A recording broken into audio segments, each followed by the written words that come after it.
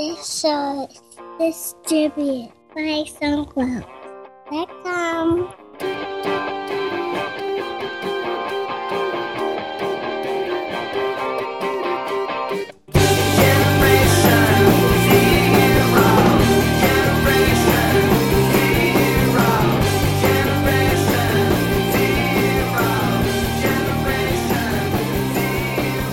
Welcome to episode 166 of TechSing, hosted by myself, Justin Vincent, and Jason Roberts. On today's show, we're talking to Anthony Goldbloom and Jeremy Howard, who are both co-founders of Kaggle, the leading platform for predictive modeling competitions. Hi guys, welcome to the show. Thanks for having us. Thanks very much.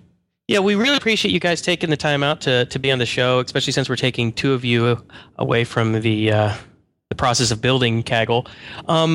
So I guess to get started, Jeremy, or actually start with you, Anthony, since I think you came up with the idea initially, is tell us what Kaggle is and how you got started on it. Sure. So I'll tell you what Kaggle is, and maybe we'll also, to get people hooked on why they should care about Kaggle, talk about a bit about what we hope Kaggle will become as well. So Kaggle's basically a platform for predictive modeling competitions. We've got somewhere around 27,000 now members from all over the world. And these are typically people with a background in statistics or computer science or physics, electrical engineering.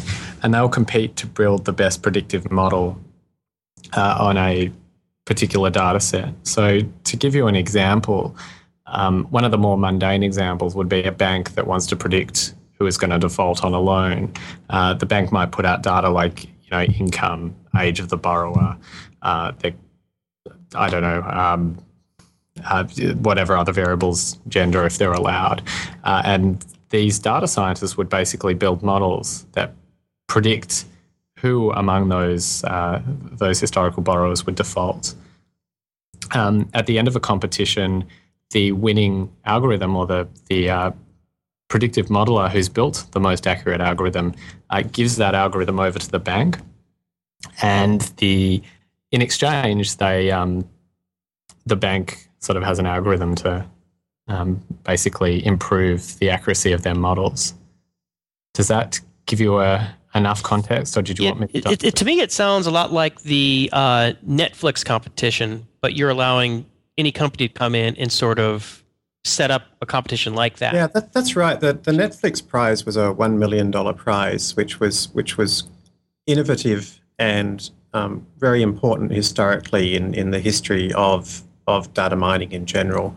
It was a prize to find better ways to come up with something vital to Netflix, which is recommending to Netflix customers what movie they should watch next. I believe something like 80% of the movies watched on Netflix are actually watched on the basis of those recommendations. Right. So that $1 million prize ran for, was it 1 year? I think 2 years? It was 2.5. 2.5 years, yeah. And it actually dramatically improved. It was worth $1 million, and it dramatically improved the quality of those key models. And it kind of showed the industry what was possible when you harnessed the power of the competitive instinct of people. So just to drill into that a little bit more, two things tend to happen when you host competitions. The first one is you get people from unusual backgrounds, and I'm sure over the course of this podcast we'll talk more about that. But we've had a glaciologist win a competition for NASA, for example, and they use techniques that NASA had never thought to try before. The second reason you get really big improvements like the improvement that Netflix saw is that feedback's given on a live leaderboard. And so people know in real time exactly how they're doing relative to others. So if you're at the top of the leaderboard one day, you might think, oh, wow, I'm doing really well. Somebody comes along the next day and they get ahead of you. You have to know what they know. You keep plugging away until you get ahead of them, and then they keep plugging away until they get ahead of you.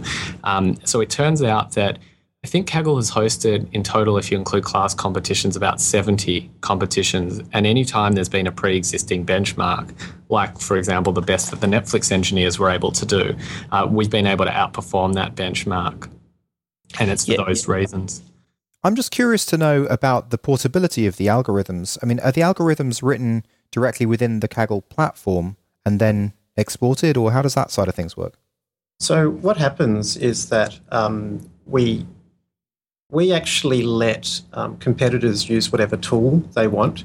So they actually use their own laptop computers or their own mainframes or whatever they have access to. They download the data from the Kaggle website and then they run it on their own systems with the libraries and tools that they're most familiar with. At the end of the competition, they then hand over to the competition host the actual model that they've built. Now, this has a lot of benefits. What we found is that doing it this way, you actually end up with much better models. You also end up with a lot more people getting involved. Now, the first reaction to that might be to think, gee, doesn't that mean that you could end up with models that are very hard for the competition host to implement? But what's really interesting is that the actual outcome of that modelling process normally is a not particularly complex algorithm. It's something that might kind of add some things together and weight them and might have a decision tree in there. But the important things is things like, what are those weights? What are those split points in the decision tree? And creating those is what's called the training process. And the training process is where all the sophistication and the complexity is.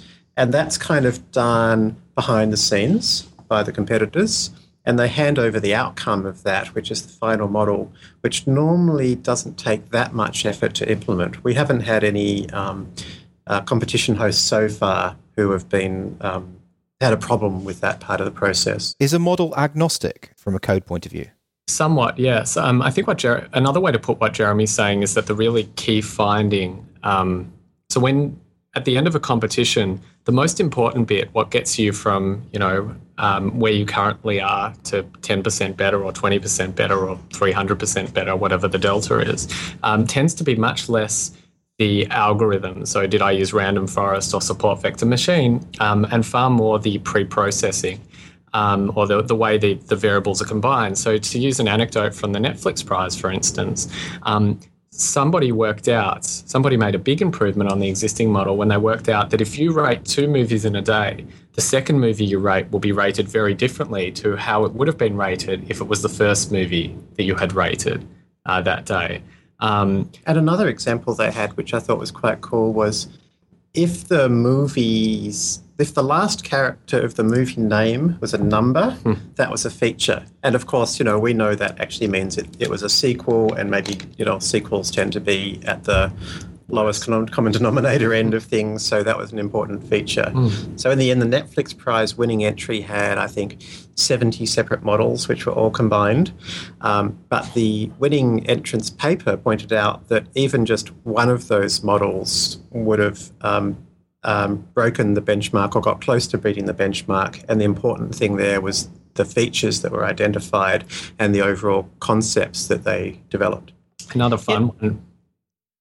Oh, just a follow-up one thing on the pre-processing of data. I mean, it seems to be that, at least in my experience with data analysis and analytics in the world of trading, it's the reason that's so important is that if you pre-process it right, I mean, it really requires a true understanding of the data. And it seems like that's one of the biggest advantages, and which goes to the reverse of that, of course, is that if you don't understand the data, no matter what algorithms you bring to the party, it's kind of hard to really do anything really great or special with it. Yeah, that's a really interesting point. And it does turn out indeed that human beings, when they actually look at the data and they actually build these features, do a better job than automated algorithms. And obviously, if that wasn't the case, then there would be no need for Kaggle participants to engage in competitions. We could just use the one all-powerful algorithm. Having said that, the human element they bring is generally not very domain-specific. And the empirical evidence we have for that is that in almost every single competition we've run, the winning entrant has not been somebody with deep domain knowledge of the area that is being analysed. The trick to getting into a situation where somebody who isn't what you might call a domain expert can win a competition that's out of their domain is having the problem be well specified. So, every competition has a description and a data dictionary, and it's that data dictionary that explains, I guess, the bits about the domain that the competitor must know. Yeah, I mean, in fact, this is partly where Kaggle comes in and does something a bit special, which is we tend to help the hosts specify the competition in a way which the data science community will more easily understand. So, for example, when NASA and the European Space Agency and the Royal Astronomical Society came together to host a competition on mapping the dark matter in the universe, one of the challenges was that the way they were originally thinking about the problem required an understanding of many, many areas around kind of cosmology and astronomical signal processing and special file formats, special functions. And so we helped kind of translate all these, create a competition which any data scientist could get their teeth into because it used concepts that they understood. So in some ways, Kaggle creates the optimal collaboration between the domain expert and the data scientist. So each part of this collaboration does what they do best. What are the prizes, and do people do it for intrinsic reasons, or do they do it to get money? Yeah, so this leads nicely into our vision for Kaggle. At the moment, up until now, it's been probably mostly, definitely mostly intrinsic reasons. And Jeremy can talk to this better than I can because he was a Kaggle star competitor before star player, I should say, before he came on as part of the business. But it's mostly to learn to benchmark one's algorithms to test out which techniques work well and which don't on a wide variety of data sets. And also there's the well, and it's really fun. It's fun. And it's a really stimulating community of people. I mean, for a data scientist, having access to these important and interesting data sets and these challenging problems and having a chance to both work with and compete against the world's top data scientists, it's unbelievably exciing. You know, this is absolutely fantastic. More fun than doing a crossword. Yeah. But how it ties into our vision for Kaggle is where we're heading. So we've proven that we can, in every circumstance, get better results than it's possible to get in any other way. And so we want to turn this. We basically want to get to the point where data scientists are earning their full-time incomes on Kaggle, and not just a good full-time income that you could earn working for a bank, for instance, as a data scientist, but rather a full-time income that looks, well, if you're a star data scientist, that looks more like the full-time income that Roger Federer might earn, for instance. Well, Roger Federer is a good example, right? Because, I mean, if you think about why Roger Federer is earning so much money, it's not necessarily because playing tennis is the world's most valuable activity, but it's one of the few activities where Roger Federer is being judged truly meritocratically. You know, he's better able to hit a tennis ball than anybody else, or at least a few years ago he was. And as a result, his earnings are in line with his empirically shown value as a tennis player. So when you turn another labour force, in this case data science, which is a much, much more important area of endeavour than tennis, into a true meritocracy, our expectation is that we would expect to see the top players here, once being truly meritocratically judged, earning tens of millions of dollars a year, because people now know this guy's the best. They, the outcomes they produce are better than anybody else's. And we know that, for example, in our bank, our credit scoring system, if improved, would give us an extra $300 million a year. Will they earn money through Kaggle, or will they earn money just through being recognised through Kaggle? So they'll earn money through Kaggle.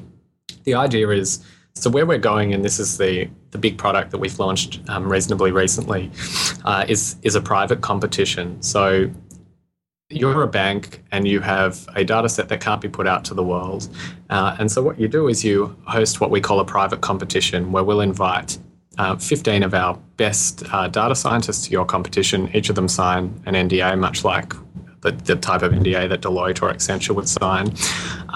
And then they sort of duke it out on your data set. And in order to attract So if you're, say you're, for instance, Bank of America, and you're a Kaggle customer, and you're using Kaggle to get better credit scoring models than you could otherwise build, well, what then happens is you've got Wells Fargo and Citi and Chase falling behind. And so consequently, in order to attract our best, they feel a pull to the platform. In order to attract our best data scientists, they sort of have to bid up prize money. And so the competition for the best talent ends up driving up prize money. Yeah, I mean, it's actually a fundamentally sound economic argument, which goes as follows. It's pretty straightforward. The Kaggle platform, it turns out, delivers faster, better, and potentially, certainly at the moment, cheaper outcomes to the most important data problems. We know it's better because we've empirically shown that it's beaten every benchmark that's ever been set in every competition that's ever been run on it. We also know theoretically why, on the basis of the nature of the competitive instinct and the nature in general of crowdsourcing, bringing a wide variety of skills and approaches to a problem. We know it's faster because we can see that, for example, when Allstate put up their fundamental strategic algorithm, their actuarial vehicle algorithm up on the site, their best algorithm was beaten within 2 days. And a similar thing happened with NASA. Their best astronomical signal processing algorithm was beaten within, was it 1 day? It was quick. Yeah. Wow, that's almost embarrassing, isn't it? It's not at all embarrassing. I mean, I know Allstate well. I used to run a startup that did insurance analytics for 10 years, and I think they might be the premier actuarial team in the world. I mean, they are brilliant. And I certainly know that the NASA and that group of agencies, the people that were working on that problem wrote the books that I learned data science from, literally. Well, it sounds like your tagline can almost be something like, there's always someone smarter out there, and they're probably on Kaggle. and we get more out of them as well. I mean, as Anthony said, I used to compete on the site regularly. It's horrendously addictive. And, if anybody listening to this is thinking about competing on Kaggle, I would strongly recommend they don't, because you'll never get your life back. And furthermore, you may end up working for the company, which is even worse. So you're just doing reverse psychology on them. Now they're going to be like... yeah, I better try this out and see how bad it really is. Yeah. Sucked in. No, I mean, and what I found was that the sense of somebody being in front of you on the leaderboard, and you know that they've found something you haven't found. There's something there, even though you thought you'd already done your best. It pulls you in and makes you try again and again and again. It's a great way to learn. It's a great way to improve. It's great just for kind of this feedback process. Really gets the most out of you. So given that it's faster and better, the basic economic argument is, well, surely all problems that involve driving kind of value out of data should be going through this platform. And when you have a meritocratic marketplace, you would economically expect to see the price of that labour effectively being driven up. So, for us, this is an exciting thing for data scientists, because it should mean that for the first time their value is really getting understood and they're really getting rewarded for it. And it's exciting for the kind of the overall technology curve of artificial intelligence and machine learning, because this feedback loop will cause it to drive up faster than ever before. I have a sort of almost like a meta question about optimization here. So if you have a lot of your top data scientists on Kaggle, there's two behaviors that might be interesting to understand. It's like, if you're one of the top guys and you think there's another few people that are top, are you going to want to avoid them and go after easier pickings? So they're on competition A, so you're going to go on C or D because you'd rather spend your time on something and not have to compete against them directly? Or is it the opposite? They're like, well, I want to go compete against the best. All the best are on this competition. I want to prove my mettle and show that I am the best. So I'm going to go compete against them. So, Anthony, I reckon it's the latter, don't you? Certainly up until now, when we've had, for instance, Netflix prize winners in a competition, there's like that extra pull. I want to be the guy that beats the Netflix prize winner. Yeah, I kind of actually, I think I saw that happen. We ran a competition to help FIDE, the International Chess Agency, with their chess rating system. And I remember, I think it was Yehuda Koren, who's a genius data scientist and one of the Netflix prize winners. I think he joined, and within days, suddenly all the world's top data scientists had joined this competition. And, I can empathize with that. Part of why I joined these competitions was to test myself against the best in the world. Because if you get beaten by them, there's no better learning than saying, well, here's something I put my heart and soul into. I got beaten by this guy. And at the end of that process, they then post on our blog a description of what they did. And that's such a good learning experience. Better still is when you kick their ass, post that thing on our blog and say, here's what I did.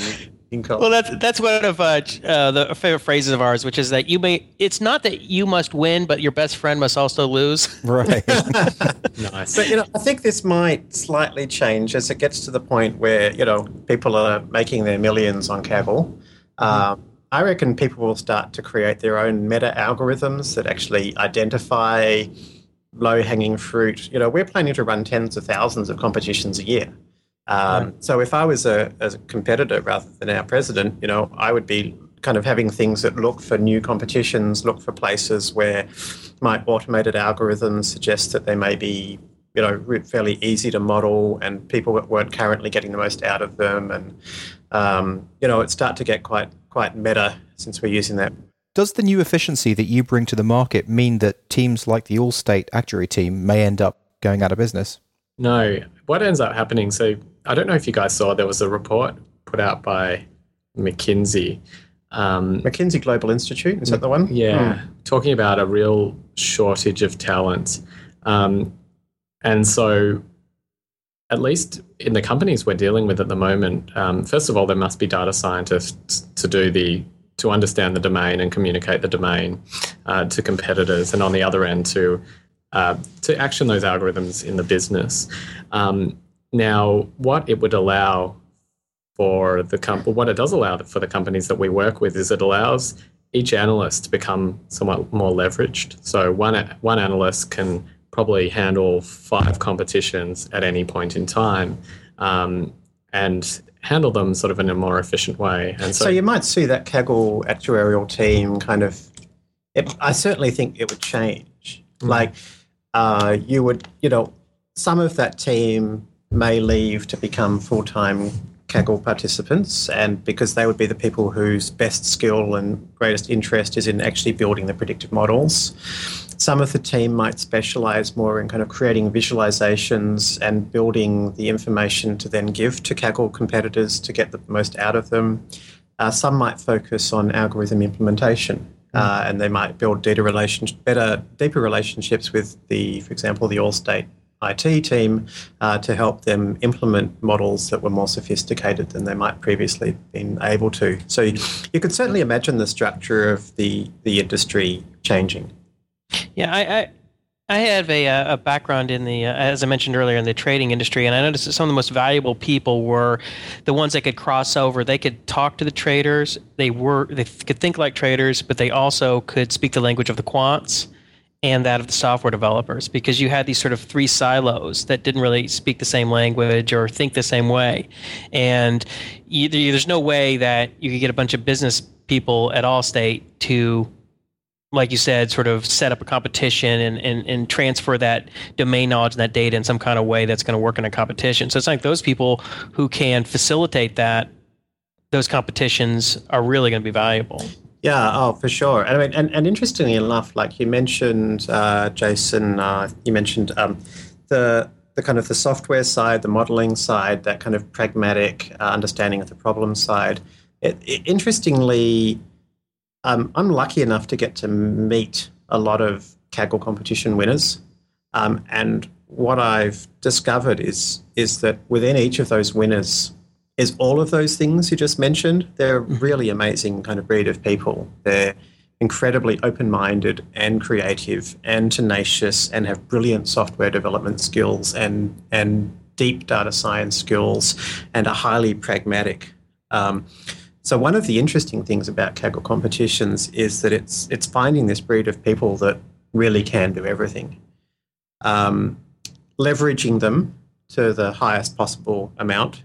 And then for people that maybe have more specific strengths, like maybe they build really clear visualizations, or maybe they're very good at IT implementation and so forth, it allows those people then to focus on the parts of the value chain where they can be used most effectively.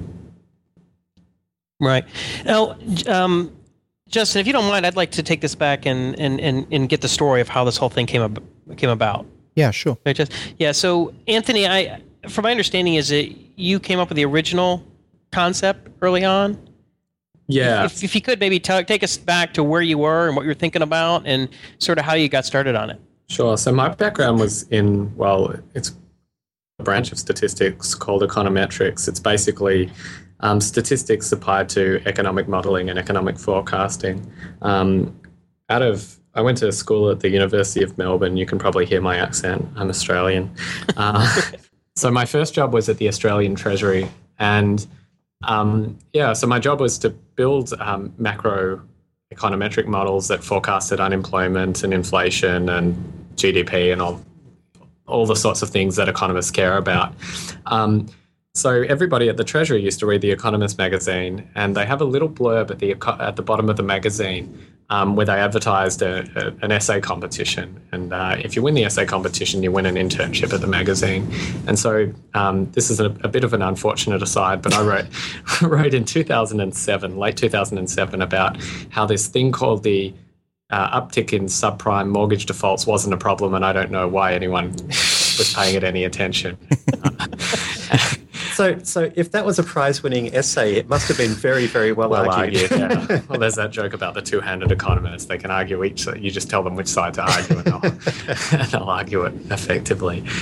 So I went over to The Economist for 3 months, and I was asked. I can't remember if I was asked or if I pitched the story, but anyway, I started writing a piece. I was writing for the finance and economics section. Started writing about big data and the idea of the predictive algorithms being sort of used more ubiquitously in business.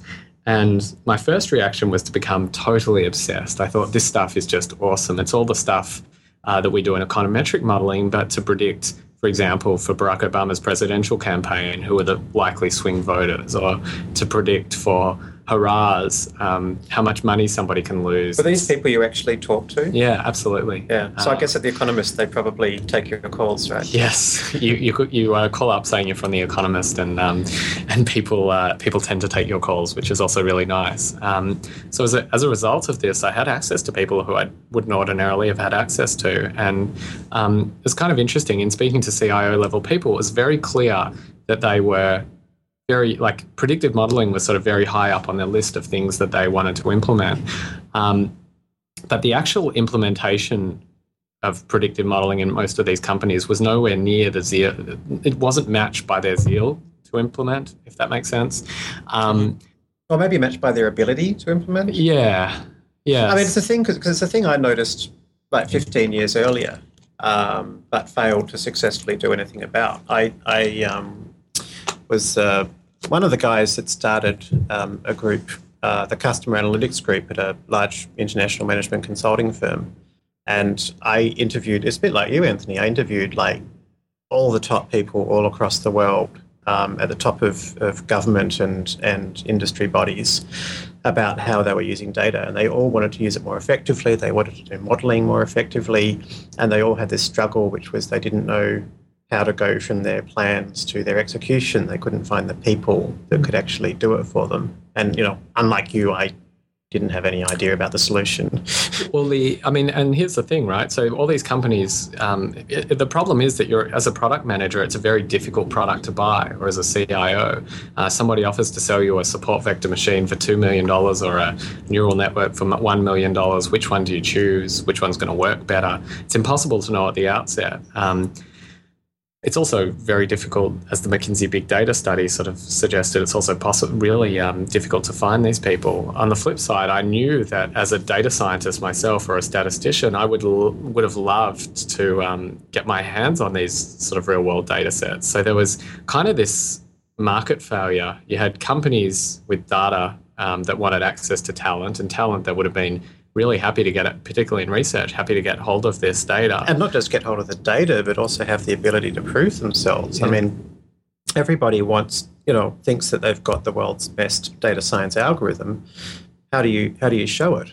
And, doing it through like conference papers or journal papers, it's not easy, because the way you're judged is by a human or by a peer review committee who look more at things like, how is it laid out? Are your proofs thorough? Is it, genuinely new research? Not about things that I think should matter, like does this predict stuff better or not? Totally. So the idea of competition sort of seemed to solve a whole lot of problems all at once. And anyway, I left. So I was at The Economist for 3 months, and was kind of had my head sort of like, I couldn't get my head off this idea, but didn't really have the courage to step out of my very cushy job. And I was really restless and ended up leaving the Treasury, and I thought I'll try something else. I go to the Reserve Bank of Australia, which is our equivalent of the Federal Reserve. And I lasted there 5 months. I just couldn't shake this idea. I actually started coding up Kaggle in the evenings while I was at the RBA. And you make that sound so straightforward as somebody who's not actually a programmer. So what he actually means is he taught himself to program and then started coding. Yeah, this is where we like to dig into the details. So, okay, what were you programming it in, and what part of it did you build, and how'd you learn how to do it? So I used to read Slashdot, and I noticed that Joomla came up all the time on Slashdot, and I thought, all right, I don't know. I'd like to start off with some code that I can look at. I'm going to start off with this thing called Joomla, and I didn't really understand what Joomla was. And so I bought a book on Joomla and learned all about, I don't know if this is too much detail, but I learnt about MVC patterns and PHP and just like all the basic stuff to get sort of a very simple Joomla site up and running. And I think I started by taking, if I'm not mistaken, I started by taking an existing Joomla component, it might have been the web links component, and sort of modifying that to do something a bit interesting. And I can't remember what that interesting thing was. It wasn't terribly interesting. I just thought it was interesting. And so this was kind of to learn to code and to learn how Joomla worked and a little... Yeah. But I was always...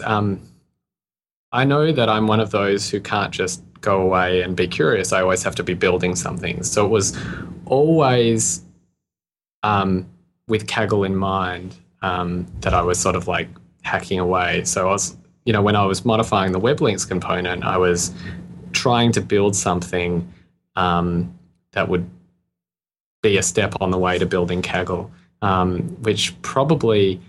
I think, given hindsight, I think it would have been better if I'd stopped, surveyed the area of, frameworks a little bit more diligently, and perhaps pick something that was a little bit more appropriate, but I had my own psychology to contend with, and I know that I always need to be building something. But it's nice to get something done. I mean, I feel the same way. Like it's nice to have something out that you can say, I've made this and it works. And to be honest, I think you did the right thing, because Joomla gives you a lot out of the box. All the user registration, the whole framework of the website. If you'd have moved over to just a basic framework, you would have had to be thinking about an awful lot more stuff at that stage. So you actually got this out much faster because of your decision. Yeah, and the other thing was there were a lot of components. So I knew I wanted a social network. Well, I thought I wanted a social network as part of Kaggle. So there was a component called John Social. So I could just plug that in. The idea, which I think seems perhaps, it was probably good for the prototyping phase of Kaggle.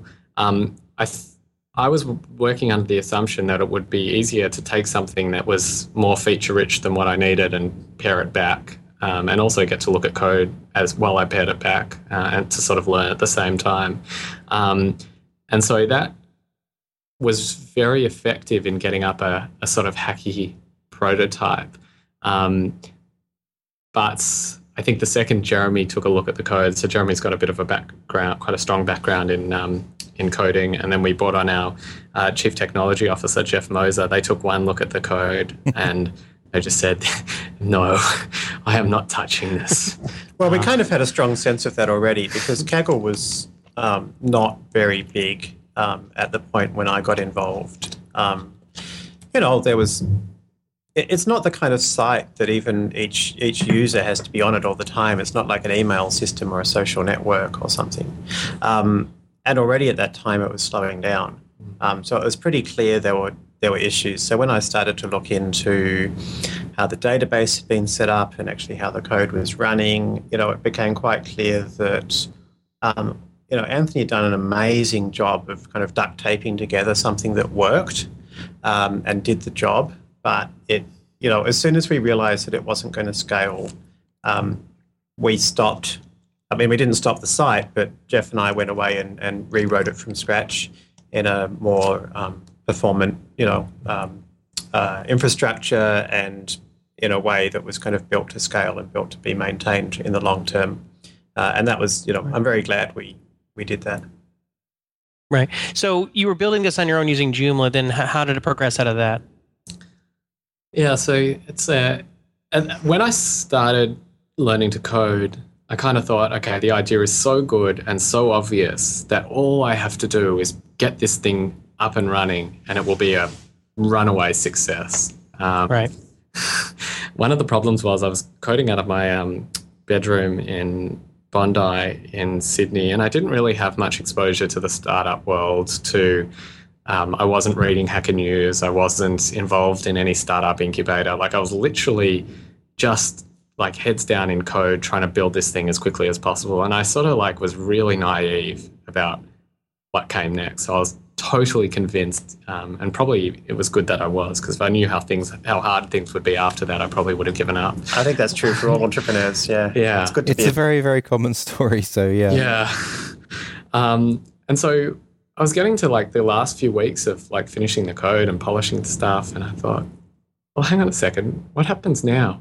That's when I had I felt like I'd just fallen off a cliff. It was like, all right, I'd just been running like crazy, trying to code. I'd accomplished this big thing. It's like, oh boy, what happens now? Well, first, before you go next, I just want to know this thing that you built. I mean, it was sort of the kernel of what Kaggle is now. I mean, you could create a competition, host it, and people could compete and upload data, or was it something different? Yeah, no, that's exactly it. I mean, it was... it didn't look that different.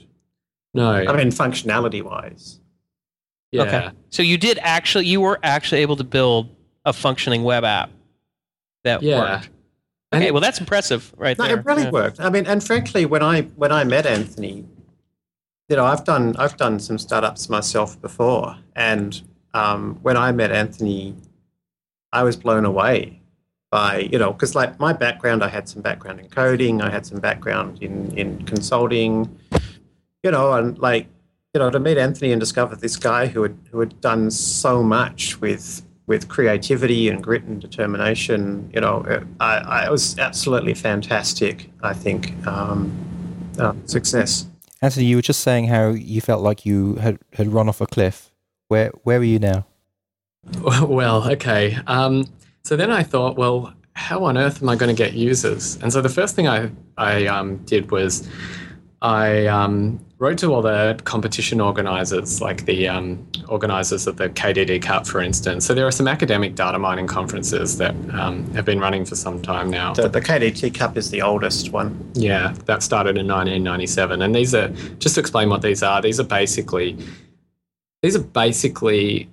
competitions that run in conjunction with a conference, and if you win that competition, the conference puts aside a slot for you at the conference where you present your methodology. Mechanistically, they're like the Netflix prize or a Kaggle competition, and in fact, nowadays, Kaggle runs probably most of the conference competitions, certainly a big chunk of them.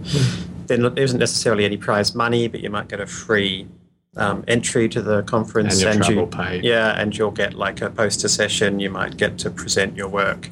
So it's the kind of the academic kudos. So did you get any users with that route? Well, so I basically had almost that unanimous response, which was, well, are you out of your mind?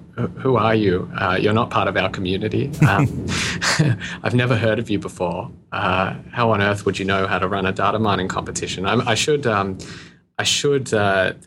one person who actually sort of backed me in my bid to try and host the KDD Cup, so I should give some credit there. Who was that? Isabel Guyon. Mm-hmm.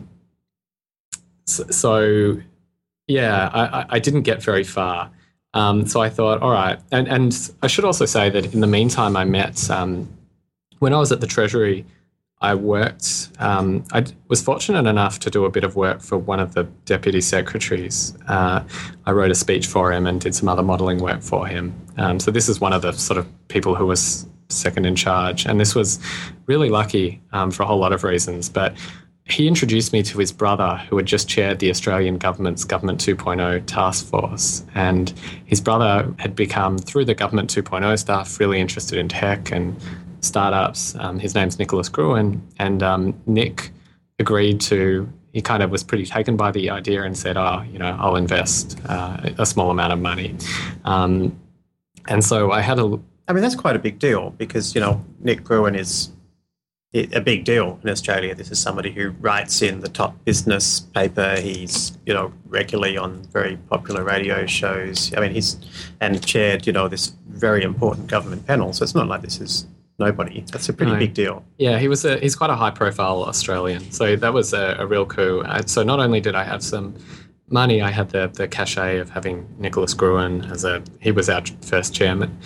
And so that was really helpful. And so what that enabled me to do was to create my own little competition and put up some prize money for it. Now, my wife is totally obsessed with, Justin, I noticed you have an English accent, so you may be familiar with this, the Eurovision Song Contest. Have either of you come across it before? Right, I definitely have, yes. Yes. Kind of American Idol, but European-wide. And where ABBA came from. Yes, that's right. ABBA and Riverdance. I don't know if Americans have come across. They definitely know Riverdance and ABBA, yes. And I think, maybe I'm wrong, but I have a feeling Celine Dion. No, that can't be right. There was someone else. Anyway. But it's basically crazy performances. But the interesting thing about it is that the voting for the Eurovision Song Contest is much less about the quality of a performance and far more about political bloc voting. So to give you an example, Ireland always votes for England. England always votes for Ireland. And the reason is because, some people generously argue that, England and Ireland have sort of similar music tastes, therefore they're more better exposed to each other's music. I think it's more about sort of political voting. So probably a lot of Brits in Ireland, a lot of Irish in Britain, and they therefore you can't vote for your own country, but you can vote for your own country if you now live in Ireland, for instance. Right. I know one of the really interesting patterns was it was bizarre to me when I saw the data. Israel tends to allocate a lot of votes to Belarus, which seems bizarre. But if you look into the history,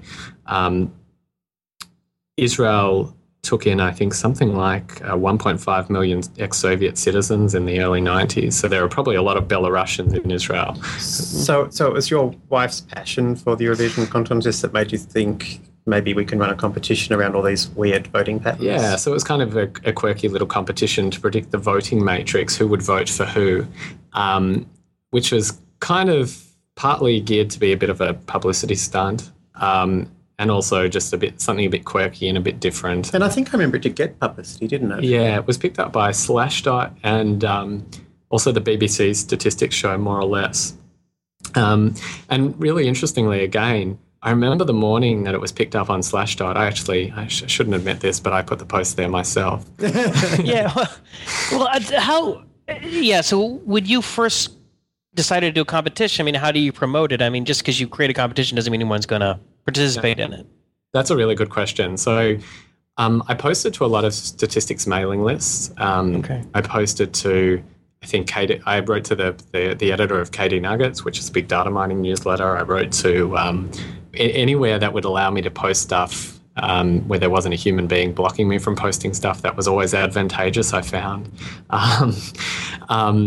Slashdot was, because as I said, I read Slashdot. So for me, the holy grail was to appear in Slashdot. And I remember seeing that the site was picked up on Slashdot. I think the day I posted it, I was checking every 2 hours and it was still pending. Sorry, 2 hours, that's generous. 20 minutes, pending. Then the night came and I wasn't sleeping. I was sort of waking up every hour and I could still see pending. And I think I woke up at 5 a.m. and I saw that it had been posted or it had been put up. And I woke up my wife immediately and I said, "We've made it. It's done." Kaggle's a success.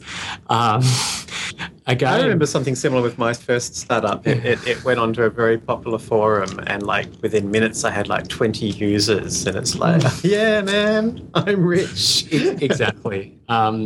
And I should say, actually, even before that, I think I had some software that logged the number of users I had. I can't remember, I think it was AW Stats or something like that.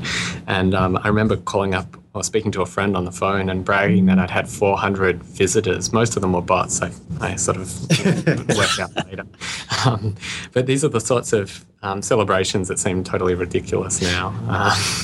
But I think you have to appreciate every one of these steps, because, you can't kind of hold your celebrations until the day you do the $1 billion IPO. I mean, every step counts and you have to enjoy it and look back and say, I've achieved something today. Well, I'll go a stage further than that. It would actually be boring to do a $1 billion IPO to just get it right straight out of the box.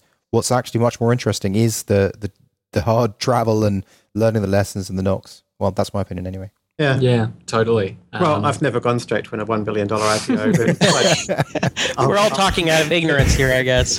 Well, we often say, Jason teases me because he says, I talk billions, but I earn thousands. Yeah. So once you got Slashdotted, how many people actually signed up for your competition? Well, I was over the moon. I ended up having 20 teams enter the Eurovision Song Contest competition. Wow. And I couldn't have been happier. I remember, but I mean, the results of that were still very successful, right? Yeah, it's actually true. So the modelling was kind of interesting. Because it's about beating the markets. If you can beat the markets, then you've kicked ass. So what I did was I took an average. I actually think I posted it before Eurovision as well, so that I had proof that this was actually an average. Basically, took the 20 teams that entered and averaged the aggregate number of votes, and sort of came up with a top 10 list of teams, or the predicted top 10 based on the modelling for the Eurovision Song Contest. And from memory, the competition the average entries picked 7 out of the top 10, compared with 5 of the top 10 for the betting market. So it did beat the market. I wouldn't say that it was a conclusive win, but it was certainly nice that it came out. Did the software work okay? I mean, were there any problems that it broke down, or have any you have any fires you had to put out the first couple of days? No, one thing I did with the money that had been invested into Kaggle, and again, this seems a bit silly now, but I, for whatever reason, was totally paranoid about bugs. And I think one thing I've also learned is to become less and less of a perfectionist. I think Jeremy and I are now at the point where 80% is probably... Oh, we don't give a shit about anything anymore. Yeah, 80% is good enough, but I was really anal to begin with. So firstly, it took longer to code the site than it might have, because I just wanted to get every bug I could possibly find off the site. And I actually hired some testers. I can't remember from where.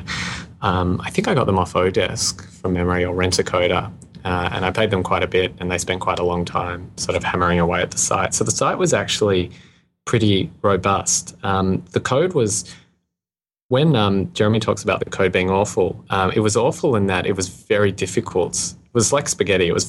Everything worked, but it was very difficult to add new features. Exactly. That's why I kind of said it's like it was duct taped together. I mean, it was, I think it's genius to be able to achieve something that worked so reliably and successfully, with code that It was With kind of duct like tape. stream of consciousness code is the way I describe Yes. it. Okay. I think we need to back up on one thing here. So, well, first of all, I want to ask where was this in time? What month what month and was this in exactly? So the Eurovision Song Contest, if I'm not mistaken, is in early May. So this is early May 2000. This is May 2010. Okay. And you said that you had money invested in it. So you were working on it in your bedroom in the evenings while you were still working at the bank. Sorry, I left the bank in August of, or maybe it was 2009. September of 2009, and spent quite a lot of time coding it up. I launched that first competition. Again, this is from memory. I think I released a demo site, so demo.kaggle.com in early January, and just with some Australian rules football data, and got 7 entries to that competition. Then probably got to the point, probably got the point where I was comfortable releasing a proper site in maybe April of 2010, and then that Eurovision competition probably ran for about 5 weeks. Okay. So you left your job. Did you have any funding, or was that just living off savings while you were coding it up? Yeah, so I was living off savings, and to be fair, my then fiance. Okay, right. So she was your investor? I guess you could say that, yeah. Investing in the relationship. Right. So, okay, so you're living off savings, you're coding on your own. I mean, at what point did you get investment? I mean, it sounds like you got some before you launched in the Euro Yeah. I was actually the week before my wedding. So I got married in February of 2010. And the week before, I had this meeting with Nicholas Gruen. And Nicholas pretty much on the spot said, I will help you regardless because I think this is great. But if you let me invest, I'll help you more. No, who was that who invested? That was Nicholas Gruen, the Australian Gov2O guy. Okay. So was he like a personal friend, or was somebody you were introduced to, or how did that whole thing come about? No, because one thing we like to do is dig into the miracle function, because someone says, "Oh, and then I got investment." Like that's easy to do. So right? this was the guy that Anthony talked about before, who he had been working with and writing some speeches for. Okay. This is the brother of the guy I'd been working for at the Australian Treasury. So this is the guy who headed the Australian government Gov 2.0 task force. Okay. And so he met with you and just you pitched him and he said, "Cool, I'll invest." And how did that go about? I mean, did he do a round, or was he your only investor? How did that go? I didn't know what a round was. But I was sort of not savvy enough, but I was worldly enough only just to know about Y Combinator and Techstars, and I think we decided on a valuation / investment amount that sort of was the average of every startup incubator I could find. And so it was Nick's idea, the whole I'll invest thing, and then it was a case of coming up with how much money for how much. One question is in that relationship, was it just you said, "Hey, I've got this great idea," and he was like, "Okay, I'm going to invest," or was it something that went over a few meetings that it took some time to convince? He told me he would invest at the first meeting, and I think I was a bit focused on my wedding, which was the week after. And from memory, we had lunch. It was like a 4-hour lunch that was meant to be 1 hour. Then I got married, went on my honeymoon, and came back, and I think we met again, and I said, yeah, let's do it. Something about these long lunches. It was our $11 million round came from a lunch that went on too long as well. Wow. So how much did you raise in your first round, or are you able to discuss that? I think that's probably uncontroversial. It was, I'll say broad figures so as not to betray a confidence that I haven't necessarily had permission to. Well, I won't. I'll say it was in the $10,000 to $30,000 range. That's broad enough. That's I guess narrow enough to be useful, hopefully. Okay, sure. Okay, so that's just real. That's not even angel round. That's like friends and family round. Yeah, that's like your uncle writes you a check for $25,000. Or fools and family, as it's known in the trade. Sure. Yes. Okay. You need to know that I couldn't believe at the time that somebody was willing to invest $20,000 in this. I thought it was unbelievable. So yeah. Right. Okay. So then you had enough to sort of work on it, at least without freaking out, thinking you're going to have to get a job in a few months. And is that what allowed you to keep working on it till till you had the official launch in, was it May? Yeah, in April. That and my wife's full-time income. Okay. Right. And okay, so you were going along with this, and how did it progress after that first competition? Because Jeremy came on board at some point, so why don't you take us through that progression? So there was, before Jeremy came on board, I think there was maybe one or two major milestones. So towards the end of the Eurovision competition, I a little bit had the same sensation I had when I finished building the site. It was like, okay, this competition's ending soon. We can't have nothing on the site. I've got a handful of users. What happens now? And so I didn't want to put together another competition. So I thought it was a good investment to instead, actually it was Nicholas's idea, to put out a spotter's fee. So I think we offered something between an iPod and an iPad, depending on how strong the lead was, for anybody who brought a competition along and some prize money. So this is, somebody on the user base who worked for a company that might sponsor a competition. If you were somebody to bring along that competition, then you might win as much as an iPad. And that got us a phenomenal data set. It was basically a set of genetic markers, and it was basically data on it was an HIV research problem. And the best way to explain this is to say that, okay, in HIV research, there was this issue. You could basically predict. There was an open question about predicting the progression of HIV. So the idea is that you can live a long, healthy life or a long life with HIV, or you can deteriorate quickly. And this is partially governed by genetic markers. And what this research question was about using these genetic markers to predict whether somebody would live a long, healthy life or whether they would deteriorate quickly. So that must have been tackled for some time already, right? It's not like that's a new problem. Yeah, so that had been tackled for I think it was about 4 years prior. And it was a really great data set. Put it up, I pinged all the same mailing lists, and this one really captured mind share. I think it got 107 entries in total, 117s rather, entered in total. But the most interesting thing was that in a week and a half, the best of 4 years worth of academic research was matched. And by the end of the 3-month competition, the state of the art was beaten by... I think the error rate was like halved, wasn't it? Or a third less. It was quite a third less, exactly. So it was pretty dramatic. Like this little company that was operating out of my bedroom had been able to make a major breakthrough in HIV research. The next milestone, which I won't go through in perhaps such laborious detail, was a time series forecasting competition. And this is a major milestone for another reason, but it was a competition to basically take 2,000 departures and arrivals from 2,000 cities around the world and predict the next 2 years. The next one period of time. And it was also a really good data set. And this time we were sort of benchmarking against basically 40 years of time series research. So this was a competition by the International Journal of Forecasting.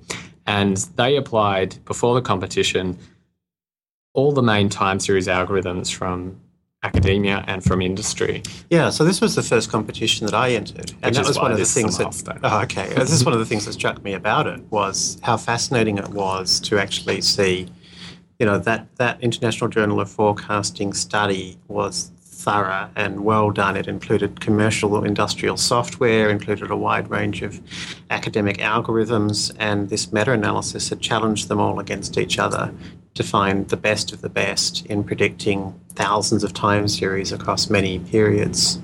And so the idea that they had come to your company, Anthony, to say, is there actually any way of doing it better than this and moving outside of the time series community, I found a fascinating challenge. And what they did, which was kind of it was extremely unusual, was they said to anybody who can beat the best of their models, you can publish without peer review in the International Journal of Forecasting.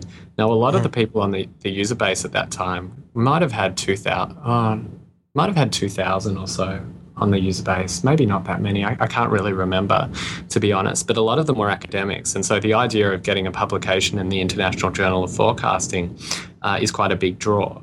There's no way I would have ever had a paper published because I was nobody in the community. Yeah. So I thought that'd be kind of that's another reason I got interested. I thought that would be kind of cool. Right. Although, frankly, I was actually mainly interested in not coming last, because I thought, this is pretty amazing. The people at this stage on the user base were like people from MIT and the Thomas J. Watson Research Center at IBM, and top people from Google, API, and it was a pretty awesome bunch of people that had already found your site, Anthony. It was a pretty strong user base. Interestingly enough, and Jeremy can go through this in more detail, but the guy who ended up winning this competition was a guy from my local R users group. And it's, as you probably guessed, Jeremy Howard. So he made the first breakthrough on the competition. Somebody got ahead of him and he ended up coming back and winning the competition. Probably just total stubbornness at refusing to lose. But my approach there was to say, well, the editor of the International Journal of Forecasting knows time series algorithms and the state of the art of them, so I won't even bother using any of that. Not that I know anything about time series forecasting. So I'll try and come up with something new. I've been working in my own startups for the previous 10 years, and we'd come up with lots of interesting ideas and kind of general machine learning techniques. And so I tried applying some new approaches, and turned out they worked really well. What were your new approaches? Essentially, it was I think one of the key things I did was I used a approach called optimization, which is, I know you guys mentioned it already, it's a mathematical technique which is related to but separate from predictive modeling. Optimization is all about, it's all about finding the kind of tuning the parameters of something to make something as high or as low as possible. So one of my previous startups applied this optimization technology to insurance pricing. It was all about finding the insurance price which for each customer would maximize their predicted net present value, basically. So what I did in this competition was I used optimization approaches to actually find the best strategy on each individual time series for coming up with the next 2 years of predictions. So was this like a genetic algorithm or simulated annealing, or what was the specific optimization technique? It was actually a pretty simple hill climbing technique. Okay. So one of the things that, it's interesting you mentioned that, because actually at this previous startup I mentioned, Optimal Decisions, it was called, or still is called, I actually started that out of an interest in genetic algorithms. Mm-hmm. And genetic algorithms are massively flexible, extremely powerful, but extremely slow approach to optimization. And one of the things I'd learned in the previous 10 years is that the much more kind of old-fashioned, simple hill climbing type approaches, if you know a few simple kind of heuristics, can actually work much better, as in much faster, and than something like a genetic algorithm or simulated annealing. So it was kind of some of those rules of thumb and that kind of pragmatism that I think helped me with that first competition. Right. Okay. Cool. And so you ended up winning. When was this in the life? This was during the summer? So I guess this was like September, Anthony, of 2000. That sounds about right. Yeah. We were in Australia, so that's winter. Okay. So I had actually come across it because I had sold my most recent startup about 12 months earlier, and I kind of thought of myself as somewhat retired, as in I didn't imagine myself going back into a commercial environment because it's pretty hard work doing startups. But I was certainly looking for an intellectual challenge. I was a bit bored, frankly. And a couple of people suggested to me, they said, well, there's this thing called Kaggle where you definitely won't be bored and you will definitely be challenged.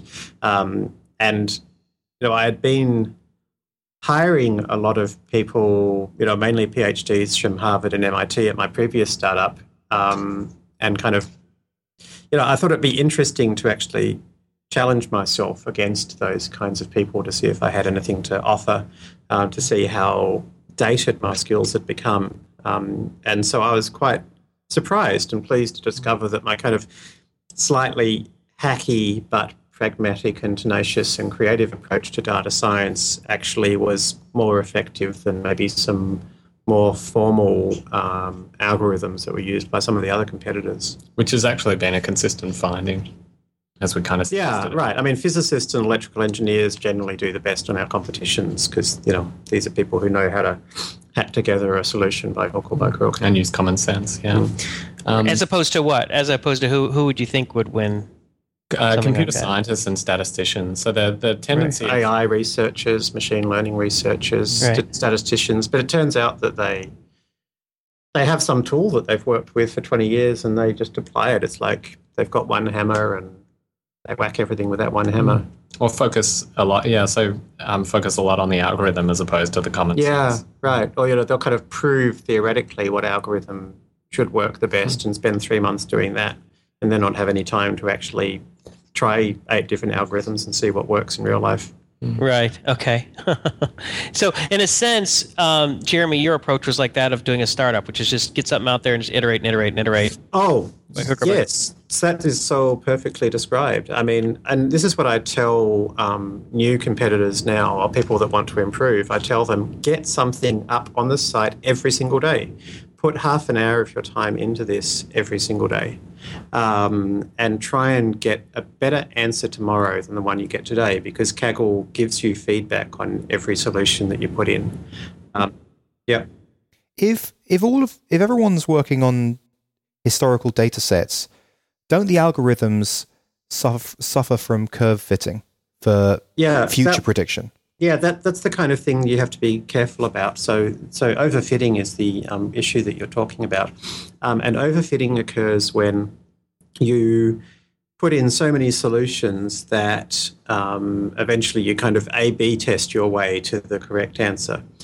So the way Kaggle is designed is very smart.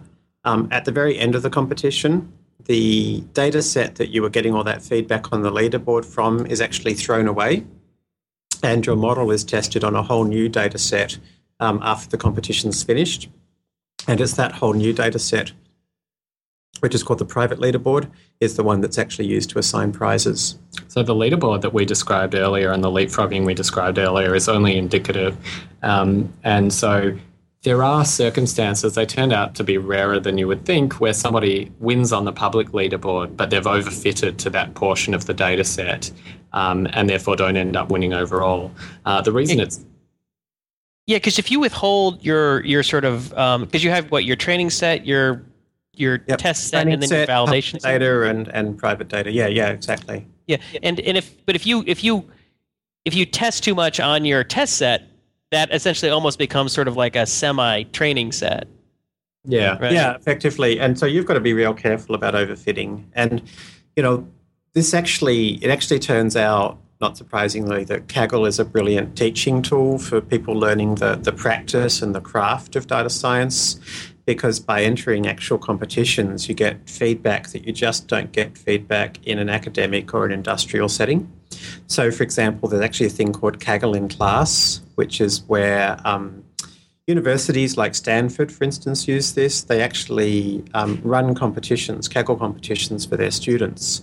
And based on their performance of the students, they then can actually get 100% on an exam and actually skip the exam by winning these Kaggle in class competitions. The Stanford example is cute. The guys who won ended up spending 100 hours on their competition entry. And these guys, apparently, according to the professor, were not people who were particularly diligent in this area or particularly interested in their statistics course beforehand. And now, actually, one of them we see at very often at the Bay Area R users group. So he's developed a real, through the Kaggle in class. And he's won another competition in a broader setting since. Yeah. So this is a guy who's got addicted to data science through Kaggle in class competitions. Developed a lifelong interest. There's also a fellow we did a Kaggle in class competition for the University College London, and the guy who finished 5th in the NASA Mapping Dark Matter competition first discovered Kaggle through his in-class competition, which I think is kind of cool. Who was that? That's Marius Kozarenko. Oh, okay. So Okay, so Jeremy, after you participated in this one competition, but how long into or further along was it before you jumped on and became part of Kaggle itself? Well, I after this, I think it's I think it's just after this competition finished. I got quite interested in learning more about data science and the Melbourne data science scene. So I went along to the next R meetup. So R is the statistical programming language that is most popular on Kaggle. And met some people there, and they were asking me, like, what have you been doing, and how do you use R, and and I kind of said, well, I've been entering these things called Kaggle competitions, or this particular Kaggle competition. You ever heard of it? And one of them said, well, not only have I heard of it, but the guy that runs Kaggle is standing over there. And I had no idea that Kaggle was even an Australian company. So I was like, are you serious? So I wandered over and I just kind of knocked this guy on the shoulder and I said, hello, I hear you're involved with Kaggle. And he turned around and he says, yes, I am. Why are you interested in it? And I said, I just competed in one of your competitions. It was this time series forecasting competition. Actually, I came first. And he was like, oh, my God, are you Jeremy Howard? So Jeremy used an avatar for his the cartoon image of himself as his avatar. So I didn't, otherwise I would have recognized him. So, we got talking and I started learning about this story about how Anthony was this guy who just had this passion for this, taught himself to code, tenaciously just made this thing work all on his own. And I was just so impressed by him. And I just wanted to help him any way I could. I mean, having done a couple of startups myself, I knew what he was going through. I could just empathize. I knew how difficult it was to work with, code and running things on servers. I actually ran quite a large email system for a while, so I knew all about kind of trying to keep things up and running. So I said, look, just please let me know if I can help you in any way because I want you to succeed. So what started happening is Jeremy would help out on more and more stuff. And I remember... So this was just informal. There was no payment or no agreement. It was just, wanting to help a fellow Melbourne entrepreneur do well. And we started spending more time together, particularly after we both went to a conference together in Sydney. Right. And we got International Conference on Machine Learning. Yeah, and we spent quite a lot of time together there. One of the things I found is Anthony was introducing me to interesting things. So I didn't know about this conference, and Anthony mentioned it was on and invited me to go with him. And so, I started kind of by hanging out with Anthony, I started discovering things I didn't know about before. And I think the definitive moment was some point where Jeremy said, I think the leaderboards were loading a little slowly. A little slowly. It was glacial. And Jeremy said to me, and as a competitor, I had to reload the leaderboard every 5 minutes to see if anybody... Right. And so Jeremy said to me, I think we could do with some indexes on the leaderboard. Do you mind if I jump into the database and add them? And I said, you realise the minute I give you access to the database, that's it. You're no longer a Kaggle competitor because I store the answers in the database. And he said, all right. That wasn't the only thing you said. I remember the skepticism. The first thing you said was, no, Jeremy, I think the indexes on the database are just fine, but you're welcome to check anyway. But by the way, if you do, you won't be able to access anti-Kaggle competitions anymore because you can cheat. And so Jeremy said, all right, give me a couple of days. He went away, put in his last entry to a competition by the University of Melbourne, which was to predict the outcome of research grant applications. So this was just for interest's sake. This was to take, the investigators who are involved and the title of the grant and blah, blah, blah, and predict whether or not that research grant would be successful or not. And Jeremy went away, put together his last entry, and ended up winning the competition, just as a bit of an aside. And wow. And then that was it. I gave him the keys to the kingdom. Yeah, so I said, okay, that's it. I can't win any more money, so give me the username and password. logged in, added the indexes, proved myself right. The leaderboard loaded in a flash, which made me very happy. So now I could access it every 5 minutes and get it quickly. And that was kind of it. Jeremy came with me to Silicon Valley for the Strata conference. So that's a data science conference. It was actually the first one run by O'Reilly. Yeah. And it was awesome because it was the first time it had happened. While Jeremy and I were sort of starting to work together, something else very interesting was in train.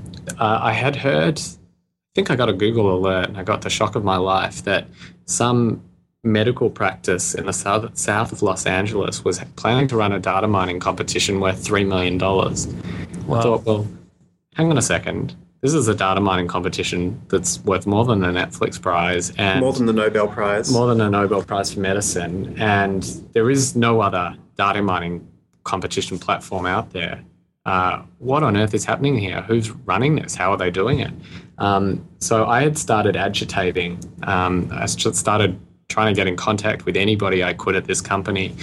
And I spent probably about 2 weeks, like, just absolutely driving them nuts. And Anthony doesn't take no for an answer. Well, that's a good characteristic for a entrepreneur. Absolutely necessary. Yeah. And eventually, like, I couldn't believe it. I woke up to an email saying, I'd like to talk. And one of... it's probably something like, if I agree to talk, will you stop bothering me? Well, actually, no. I think I spoke to them a bit about the issue that I think Justin raised earlier about, or maybe it was Jason, about curb fitting. That in one of the emails... Overfitting, yeah. Yeah, overfitting.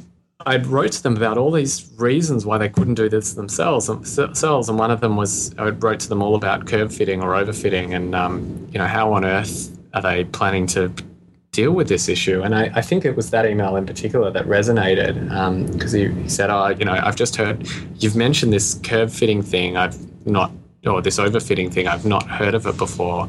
Can you explain it to me? And so I explained it to the fellow and he suddenly got kind of a bit, a little bit agitated. And I could imagine it be like I'm about to run a $3 million prize, and if this guy from Australia hadn't have taught me this, I would have screwed it up. What else am I missing? That's probably the thought process. And then we rushed to put together a proposal, which Jeremy contributed to. That was probably our second... Sent Anthony off to LA? Yes, I went off to LA. Well, actually, no. Fortunately, the contract was signed before I went to LA, but it was a condition of signing the contract that we would meet face-to-face. Yes. They weren't that happy with the fact that we were an Australian company. So I arrived over there and the fellow from this company looked at me and he said, "Oh boy, I've just fired, I'm not going to name the other company, and I've hired a kid." We have a fabulous relationship with them now. And furthermore, it's not just a kid, but it's like, and how big are you guys? There's two of us. I don't think I revealed that at the time. Really, very sensible. Yeah, and so that was. I mean, people have consistently assumed that we are orders of magnitude bigger than we are. Yes. I mean, there were only two of us, and then Jeff came along, three of us, until a few months ago. Mm. So the other thing that was sort of happening at the same time, this was kind of a pretty exciting time in the company, which is why I was hoping we could go just a little bit long, because it would be a shame not to keep this in. Yeah, no, I could tell there was some stuff we needed to cover, yeah. The other thing that was happening at the time was I'd asked this programmer I was interested in implementing a rating system that rated the players on our website, like golf rankings, but for the data scientists on our site. And I asked this guy who had written a big blog post on it called Jeff Moser from Indianapolis if he could code it up for me in PHP. And he said, "Well, I don't really know PHP, but Facebook use it and I'm kind of interested in trying it out. I've written it in C#. I'm going to port it across to PHP and write a blog post on it." And the code came back and it had all this stuff in it that I'd never seen before, like namespaces, and just I thought I was a bit annoyed that this guy who'd never written PHP before was using stuff that I had never seen. And so I started speaking to Jeremy about it, and Jeremy had actually, interestingly enough, used the same piece of code, his The C C-sharp version of his code in a chess rating competition. Yeah, I come across him quite independently. It's actually thanks to Jeff that I came second in one of these chess rating competitions for Feeder. Right. And, I was just so impressed by this guy because not only was he the first person ever outside of Microsoft Research to successfully implement this very, very difficult algorithm. What was the algorithm? It was called TrueSkill. It's used to rate Xbox players. Yeah, when they win Halo, for instance. He'd written this incredibly clear blog post about it, and he'd also written this code that was very, very elegant. I mean, it was so thoughtfully constructed that even though I'd never met the guy, I felt like I knew him because I'd kind of lived with his beautifully constructed code every day for 2 months. So when Anthony asked me if you heard of Jeff Moser, I was like, yeah, have I heard of him? I feel like I know the guy. So we approached him and said, how would you like to work for Kaggle? And this Melbourne startup with 2 people. Okay, well, now at this point, I mean, you had received $25,000 in funding the previous February or something. Oh yeah, right? I forgot to mention, that's right. And the other thing that happened was, when I offered Anthony my help, I also offered him my money. So I invested another $100,000 at that point. Oh, okay, nice. So you came with more than just skills. You came with cash. So that helps things along. Yeah. Nicholas invested $100,000, and I borrowed from family to chip in a bit more as well. So we actually had a bit of cash. And we really had no expenses to speak of. We were running on AWS that was, pretty cheap. We weren't paying ourselves any salary. So really, cash was definitely not a problem. And Jeremy, you had come into this money from what, previous startups? Is that how you were able to? Right. So I had spent kind of about 10 years in management consulting at McKinsey and Company and A.T. Kearney. So I had some cash from that, which I had used to create 2 startups 10 years earlier. And I had pretty big exits on both of those. So Jeremy founded Optimal Decision Group, which is an insurance pricing company that he sold to ChoicePoint. That was then swallowed by LexisNexis. It's now called the LexisNexis Decision Group. And the other one's a company that you or a lot of your listeners may have heard of called Fastmail, which was kind of the Gmail before Gmail, I guess, or the Hotmail before Hotmail. It was the Gmail before Gmail, yeah. So after Yahoo and Hotmail were around, there just wasn't any good power user email system. So in 1999, early 2000s, it was kind of the standard power user email system. One thing, those other 2 startups that you started seem like obvious, let's say obvious exits, obvious money makers. This one doesn't seem like that so much. So what was your thinking about that? Obviously, particularly with my consulting background, I spent really nearly 10 years in business strategy. So I spend a lot of time thinking about that kind of question. And I talked to Anthony a lot about it. And we realized that there's a business here that should be able to capture a revenue of well over $1 billion a year. In fact, quite a few billions of dollars a year. And furthermore, should be able to achieve margins of 70 to 80%. This is a industry that's worth over $100 billion a year right now. It's highly acquisitive. There are tens of billions of dollars of acquisitions in this area each year. And we have a method of doing this which is faster and better than anything else which is out there. And furthermore, as a highly liquid marketplace with a high level of lock-in, the network effects are huge. So we would expect to achieve quite a high percentage of deal flow as our taking from this. So it was clear that the business model here is superb. And whether or not that leads to an exit, it's like, well, who cares? I mean, if we have a $5 billion a year business and we achieve a 10 times revenue IPO, then we'll be very happy. We're not here to sell it to Google. We are here to turn this into a company that moves the entire technology curve around artificial intelligence, that changes the nature of the job of a data scientist to be one of, in which they are maybe the most valuable people in the world, and have a lot of fun doing it. That's what we're doing this for. Yeah, that is really cool. So let me ask you just one last question, then hopefully we can continue with the story. But so when you first started helping, Jeremy, when you first started helping Anthony, this was after your exit, so you're sort of independently wealthy, post-startup, so you kind of have time on your hands that you can help someone out and compete in these competitions. Is that why this all kind of came together for you? It was so easy for you to sort of help them out with no strings attached? Yeah, no, exactly. I mean, as I said, I was not planning to go back into the commercial area. I had enough money to do whatever I wanted to do. What I wanted was an intellectual challenge. Anthony kind of suckered me into this piece by piece, very slowly. So I was happy to give him my money. I fully expected to get it back and then some. I was happy to give him advice. But then he dragged me to Silicon Valley to this conference called Strata Conference, which was the first time ever that all the world's top data scientists came together in one place. That must have been really fun, huh? Yeah, and so I slept on the couch. I don't know why I got the couch and Anthony got the comfy bed and Jeff got the other comfy bed. Well, 100,000 wasn't enough of investment. Oh, apparently not. We couldn't afford a third bed. Yeah, so we all went on to Strata Conference, and kind of every day Anthony and I would just come back, like, I would ring my wife and be like, okay, you know how yesterday I said it was like the most exciting day of my life? Today was even better, so here's what happened.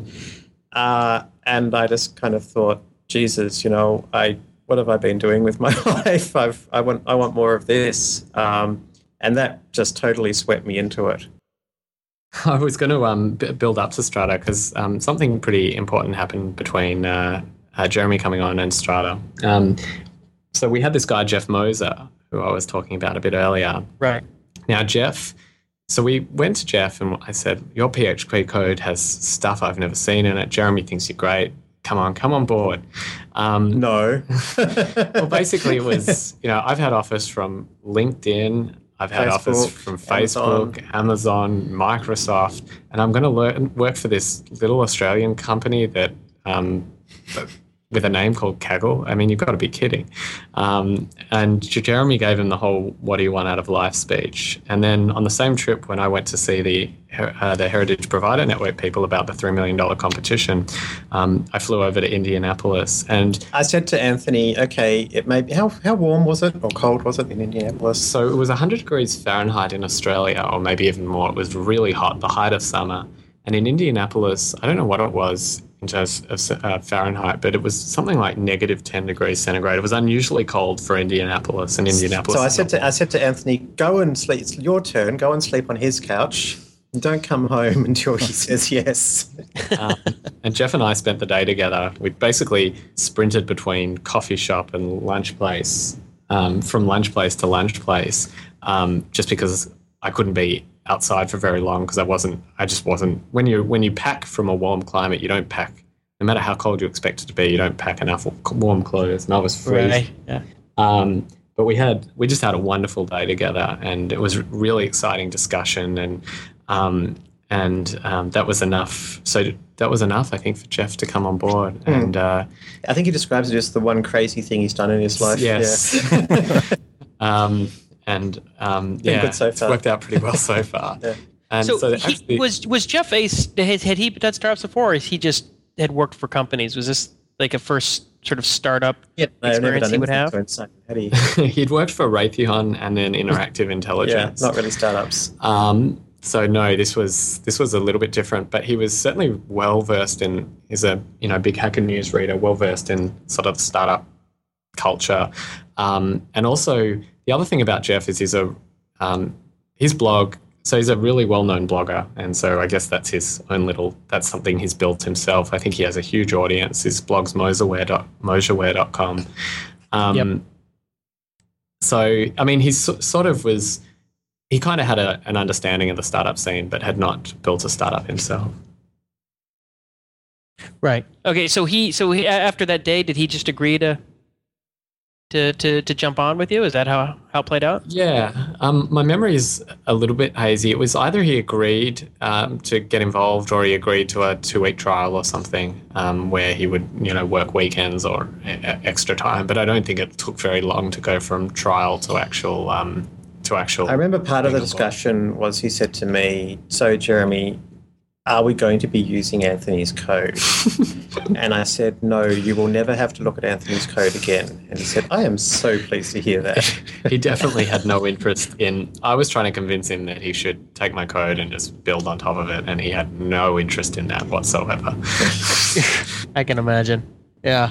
So, now at this point, you had, what, a couple $100,000 investment? Were you... And you were going to hire him, and was he concerned at all about your finances, that you would be able to pay him, or he would have an income for the near-term future? We also signed up. I mean, we signed quite a good contract in the Heritage Health Prize contract. Right, the $3 million prize thing gave us enough money to cover Jeff well and truly. Yeah, so it wasn't really wasn't such an issue.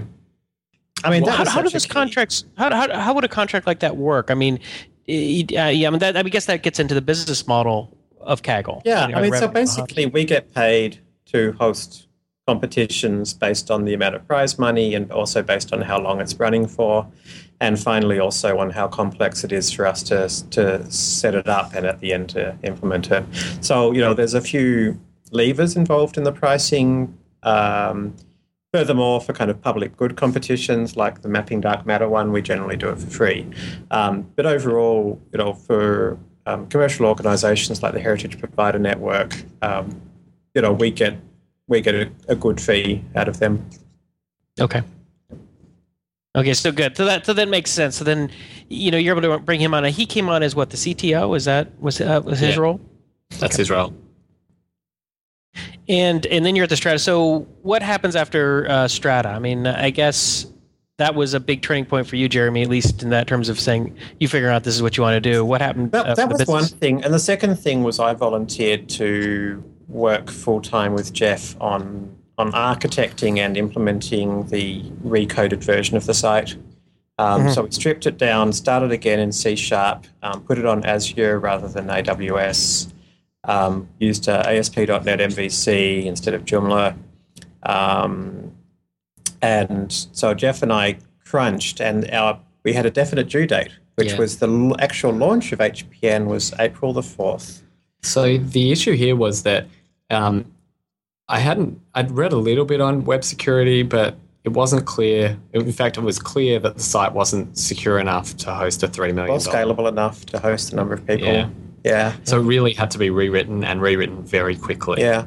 So I absolutely crunched, and so did Jeff, and we got it up in time. Yeah. We had absolutely no problems at all. It was, from the very get-go, it was fast, it was stable, it was secure. But, Jeff and I have written lots of stuff, so that wasn't a huge surprise. We did a lot of testing of it. That got us a whole bunch of press. It got us in the Wall Street Journal. The Wall Street Journal, The Economist, Forbes. There was a lot of press around the launch of the Heritage Health Prize. And, kind of then suddenly, like, CEOs of health companies were ringing us up and saying, we want what they've got. The press made a huge difference. Totally, yeah. So we had just been to StrataConf. We had hired Jeff by hook or by crook. We had coded the site in C# and had it up and running. And so we're now in a position where we have lots of press. A bunch of press and a bunch of interest, and Kaggle's looking like it's, potentially going to be a big success. Yeah, I was actually going to ask you, I had written a note down to ask you about the press, because it seemed like you must have a great PR person to be in The Economist and Fast Company and Science and Wired and everything else. But I guess that sort of worked out for you because you got to coattail on the, what was it, the Health Network? We had no PR person. Yeah. Yeah. So, but by working with this, big client, you got their sort of fall off press, I guess. So, I mean, we had a couple of things going for us. One is that, Anthony is just very good at building personal relationships, at telling the story, at getting people interested. And he's also very tenacious at organising these kind of meetings. So he had done a good job, particularly in the early days, of getting to know people and getting them to cover us. Also, I had done a lot of press in Australia. I was quite involved in a couple of breakfast TV shows over there and so forth. So, I had some sense of what to say and who to say it to. So, between the two of us, I think we did a pretty good job. But there did come a point a few months ago where we decided to bring on a PR firm to help us, and particularly around when we got our big Series A round. So we did use a PR firm eventually. Okay. A lot of the press is built on momentum. So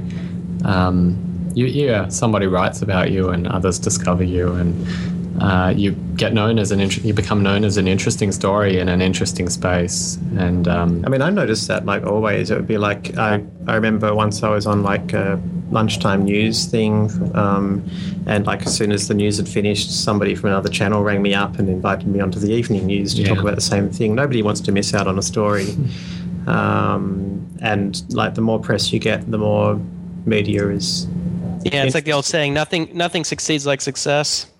Yeah. And the other thing, most importantly, is just Kaggle competition outcomes are really interesting. Yeah. The success of the dark matter search was fascinating. The human stories in that are interesting. Well, the one I like technical side is huge. The one I like is recently we did a competition for to predict which cars would be lemons in a used car auction. This is for a company, a dealership that buys a lot of used cars, and it turns out that if you buy an orange car at a used car auction, it's less likely to be a lemon because it's a more unique colour, therefore more of an enthusiast's car, something that they've loved. Exactly.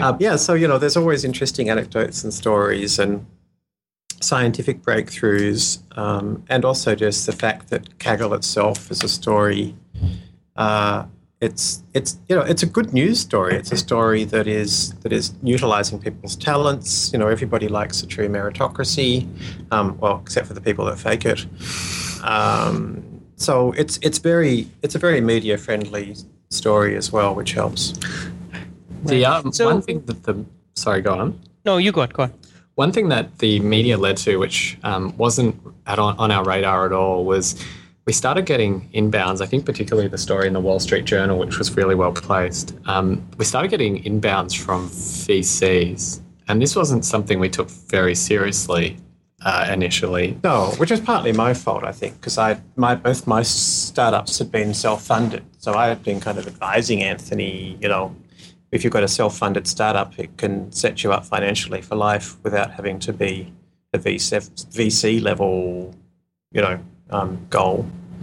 Right, because they're going to want you to exit at these huge multiples, and if you get to the stage where you're successful and you could be financially living very well, but you have to force yourself to excel to something at a level that they're happy, you could kind of mess things up for. For a first startup, there's a lot of good reasons to be bootstrapped and self-funded, and that's definitely the number one, is that you can exit at a level where you never have to work again, but the partners in your VC firms won't have enough money to fill up their private jet for the next jet about. Yeah.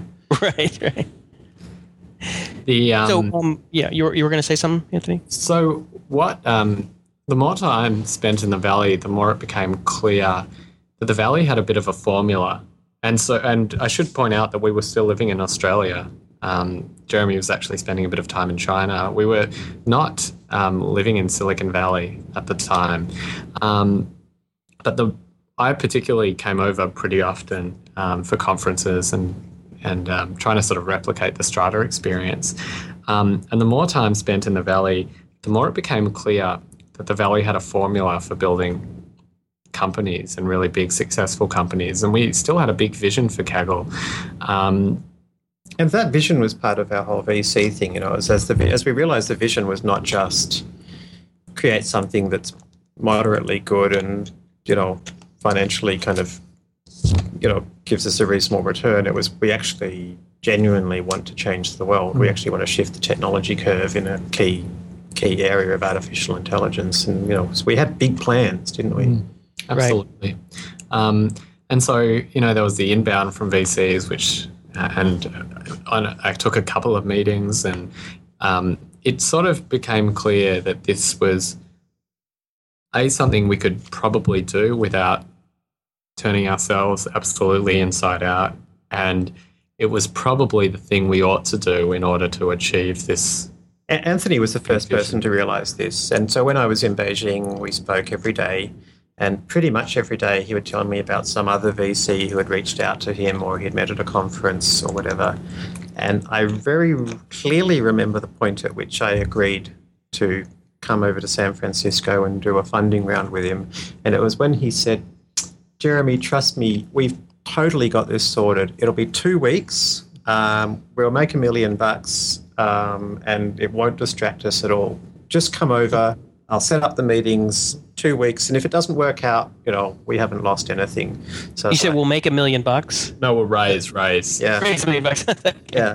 So, I was like, okay, I'll come. I wanted to come to San Francisco anyway, and I was planning a trip anyway, but I was like, all right, you organize the meetings. And I did. I turned up in San Francisco, and Anthony had done as he had promised. He had somehow organised back-to-back meetings for 2 weeks with all of the top-tier VC companies, VCs in Silicon Valley. It was absolutely. I was totally blown away. Wow. That was. Yeah, that is impressive. So then, but it wasn't 2 weeks. No, we ended up. We ended up going a bit longer. There was quite a bit of interest in the round, and it was clear that we could raise quite a bit more and not have to worry about. Basically, we kind of realised that we could raise a much larger sum and then just take the resourcing issue off the table. So we could raise an amount that would let us do whatever we wanted to do and not have to worry about, not have money be a constraint in making this a huge business. And it's more than just a resourcing issue, because also we realised that the more we raised, the more we could do. The more we could do to accelerate and ensure the success of this business in a shorter period of time. And our number one concern was, and still is, that somebody else will come along and do this faster. And since this is a natural monopoly, it would be hard for us to get back in the game. So by raising a larger amount, it allowed us to avoid that by accelerating our growth. Right, you build a moat. Absolutely. Right. And so, I mean, so it was a pretty whirlwind. Probably took a month. Well, actually, gee, I don't know how your memories are, but thinking of that, it was actually 5 months from me arriving to us finalising, closing and announcing the round. Oh, right. It was kind of a month of, so the first couple of weeks got us to the point where we knew that people were interested.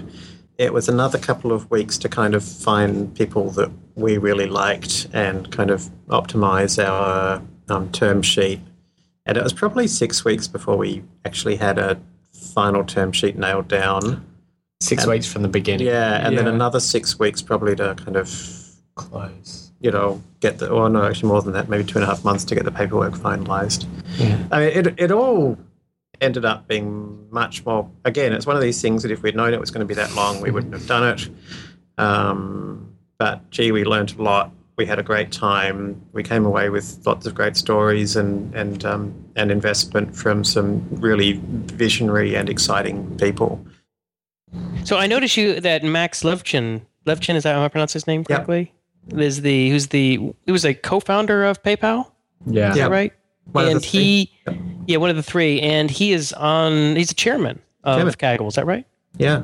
So he must have been part of the investment round, I would imagine. So how it worked was we were actually pretty close to finishing the round. And then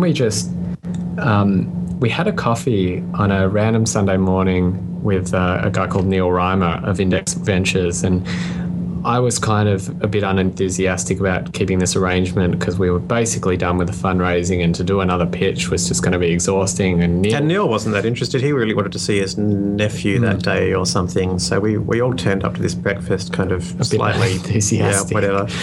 And 3.5 hours later, everybody was really leaning in. It was Neil was particularly interesting, and he's got a deep insight into marketplaces. Yeah. He's absolutely visionary in this area, and he was the first guy we'd spoken to who was teaching us stuff. He was telling us stuff we didn't know. And so Neil had done Betfair, and he was in Stack Exchange, and a lot of businesses that gave him the tools to understand our business. He then, and how it worked was he then introduced us to Khosla Ventures and Vinod Khosla, who and he kind of had a sense that this would be something of real interest to them, and it turned out to be of real interest to them, and so they. I mean, Vinod was maybe the next guy who was like Neil. He within seconds had totally picked up exactly what we were about, asked the most insightful questions, and immediately came up with 3 or 4 ideas for next steps that we had never thought of before. So it was kind of like, oh my God, we found the A-team here, So between Vinod and Neil and their teams, it was obvious that they were going to be able to support us with a lot more than just cash. And the Khosla crew had invested in Max's second startup. Yeah, Slide. And which he sold to Google for a very big exit. Yeah. So they introduced us to Max. We had a coffee with him, and then it was more than a coffee. I remember with Max, you might think that a guy like that he's obviously a brilliant businessman, but you might think he might have, maybe somebody like that would have slightly lost touch with code and math and the tangible side of things. But we had this entire discussion. We were talking about cryptography techniques and data mining algorithms, and it was like talking to a kindred spirit. It was like talking to an old and slightly nerdy friend. It was so nice to meet somebody that we felt so comfortable with. Right. Did so? Now, was he part of the investment round himself? Is that how he became chairman? Yes, exactly. Well, we would gladly have had him as chairman anyway. But yes, he was involved in the investment round as well. You said you had kind of had your round sort of finalized. So then did you have to redo the round, or did you just add them in, or how did that work? We didn't have a signed term sheet. No, we were close. Okay. We were pretty close to signing a term sheet, and we were pretty close to signing a term sheet, and so we weren't kind of that interested in starting the whole negotiation thing again. And frankly, we also had some kind of basic ethical standards that we were determined to stick to. So once we had a term sheet, we were determined that we wouldn't shop it around. In other words, that we wouldn't say to other people, here's our term sheet, here's how much it's worth. If you can do better, we'll ditch them or whatever. So when we spoke to Index and Khosla, we were pretty upfront about, obviously you have to tell them you have another term sheet and that you're pretty close to signing it. But that's all we told them. Okay. So, we certainly felt like strategically they were our best partners, and we hoped to hell that financially they would be the best offer as well. And it turned out that they were. So luckily we didn't have too confusing a decision to make there. And how much did you end up raising in that round? 11.25 million. Wow. So you went straight from sort of friends and family almost. Yeah. Because it was sort of sub-angel. Angel round you think is like I guess $250,000. I guess that was sort of an angel round when you came in, right? Kind of, but it all was friends and family in some ways. I mean, so right. It wasn't an official. We got a band of angels together who threw in $500,000. It was all done kind of scrappily, one at a time, and without much process. Right, and 11.9 is kind of like a B round. So you kind of almost skipped your A round. Yeah, I mean, so the plan would be not to have a B round, perhaps, depending on what else happens. But we could well reach escape velocity and would expect to reach escape velocity without additional funding. If we take additional funding, it would be for strategic reasons, not because we desperately needed it. And that's very appropriate for a natural monopoly marketplace like this one. It doesn't make sense to grow slowly. You've got to do it fast. Yeah, a company that I've been doing consulting work for, Uber, I remember they raised like 11 million or something similar to that, and then it was like 6 months later, or 9 months later, they raised 30 million. I'm like, you guys are already profitable. Why are you doing? Why bother raising all this money when you're profitable on your own? And like, well, the same tactic, or I guess strategy that you guys are applying, which is that we want to build such an advantage that there's that there's no competition. Yeah, I mean, Uber has some slight differences. I mean, like with Uber, they've obviously got a huge issue with scaling internationally around kind of regulatory environment and stuff like that, which we don't quite have. So we've each got our own challenges. Right. But yeah, I mean, I could easily see what they would do with all that money. Yeah, just move bigger and faster in more cities around the world, and then, it's kind of game over, at least for this stage. So, but back to you guys. So I'm trying to think. Have any more questions? Because I know we've gone a while here, and I don't want to, sort of keep you longer than you can. But let's see. So let me see if I have something here that I forgot to ask. Yeah, there's two or three questions I guess I'd like to cover real quick. One is, so really early on, Anthony, when you started this competition, I'd imagine you had to have some legal work done, in terms of like, I don't know, NDAs or IP or things like that. I mean, how was that all sorted out early in the first stage? My wife's a lawyer.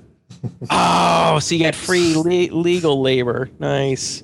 Okay, because that's always a question. Because between Anthony's wife and me, he actually did quite well for legal stuff because I did all the contracting, or a lot of the contracting at my startups, and right, and I was pretty familiar with privacy and data law and stuff. And obviously, his wife helped a lot as well. So that was good. And then when it came to the investment round, we got introduced to one of the best legal teams in Silicon Valley. So we've been because that's the legal. The legal costs can be pretty excessive, early on, and especially for something like Kaggle, which, it's not just like a privacy policy in terms of service. I mean, you kind of have to, it's not cookie cutter. So that, that could be more expensive than, that could eaten up 30,000 right there. And it sounds like you're able to cobble that together for almost nothing. So that's really convenient. Yeah. The other question I had was, so, the one where there's always this sort of conventional wisdom. I've been hearing this conventional wisdom for the last 3 or 4 years, which is don't start a marketplace. They're too hard because it's twice as hard now because now you have to get your buyers and your sellers. Instead of like for a lot of web applications or websites, it's like just get one group of people. Because if you don't have your buyers, your sellers aren't coming. If you don't have your sellers, your buyers aren't going to come. But it looks like, you were able to get like one competition, and then you were able to find sort of your I guess your competitors in various mailing lists and stuff like that. You could kind of target them and find them. But after that, I mean, what's the strategy? How do you go about finding companies to host on your site? Is it purely just word of mouth because of all the PR that you're getting from the bigger competitions? Or do you have like a sales team that goes out and contacts potential sponsors, competition sponsors? The conventional wisdom, for those who go past the first step of conventional wisdom and still go ahead and build marketplaces, the second level of a layer of conventional wisdom is that if you are building a marketplace, go after the easy part first. And for us, so as in there's two halves, so go after the easy half. Yeah. And so for us, the easier half was the data scientist half. And so because data scientists are desperate to find interesting data and interesting problems. So we started by building by just being one half of the market and putting up the first competition or providing incentives for others to put up competitions. Our thinking here was heavily influenced by a guy called Thomas Eisenman, who's at Harvard University. He has a very interesting paper called Platform Mediated Networks, and in fact he's written a lot of academic articles in this area. And so he was kind of, Anthony had this natural intuition to go in this direction, but it was when we started studying Eisenman's work that we realized it really crystallized our thinking around this idea of focusing on the data science half and then providing a valuable pool of thousands of the world's top data scientists that would then draw the competition hosts in. The other, one caveat on this is that life's a little bit easier for us because if at any point in time we're undersupplied with competition, what changes is the number of entrants per competition. But you can still keep people busy, Whereas in a one-to-one market where, there's one buyer, one seller, if you have a mismatch, then one side of the market is always dissatisfied. So you have to spend more time maintaining that balance. And we don't have to worry too much about that balance. But, I think one of the things that Eisenman points out in his kind of seminal article is that, I'm trying to remember the statistics, it's something like 70% of the world's 100 most profitable companies make most of their money from platform-mediated networks. What percentage is that? It's like well over half of the world's top 100 most profitable companies make the majority of their money from these networks. Maybe they're difficult, but they are money-making machines. They are. Yeah, I remember. I remember an article I read. This was years ago, talking about how all the other big companies had eBay envy because of the model was so profitable and so sort of self-sustaining and with a natural monopoly, as you mentioned. As is PayPal, and it's very nice that our chairman is one of the founders of PayPal, and with Max on board, it's like having some kind of magic fortune cookie. He can tell us exactly what's going to happen next because he's done it all before. Right. Is there any? I mean, I imagine that some of the strategic advice you were given by these investors is stuff that you're going to be rolling out in the future and you can't talk about. But are there any things that you've already started rolling out that you can talk about, things that you hadn't thought about that were really new to you and really good ideas? I don't think it's so much that there are particular new areas of product which our advisors introduced that you can see publicly being rolled out. It was more a case of focus and strategy and process and implementation details. It's actually all the important stuff. By far the biggest insight that we had was that private competitions would be our most important strategic approach. This idea that most data for most modelling problems actually can't be released on the internet. And so we now have these things called private competitions where we invite our top participants to compete against each other just between a few of them and kind of sign non-disclosure agreements and so forth. That's been by far the biggest. That was released a few months ago, and that's been our most important strategic product release. So do competitors understand that if they do well in the public competitions, they may get invitations to these private competitions that could be, excuse me one second. They could be substantially more, I'm sorry, I'm going to rephrase that so I don't get rid of the phone call. Do the competitors understand that if they do well in the public competitions, that there's a chance that they'll be invited to the private competitions, which could be, I guess, more financially rewarding for them? Yeah, it's early days with private competitions, and so they're certainly aware that we've launched this product, and those who are getting invited to the private competitions are definitely aware that they're a bit more lucrative. And I've certainly heard quite a few of the top competitors say that they're looking forward to the day that their full-time income will be through Kaggle competitions, and that they see private competitions as being how that will happen. Right.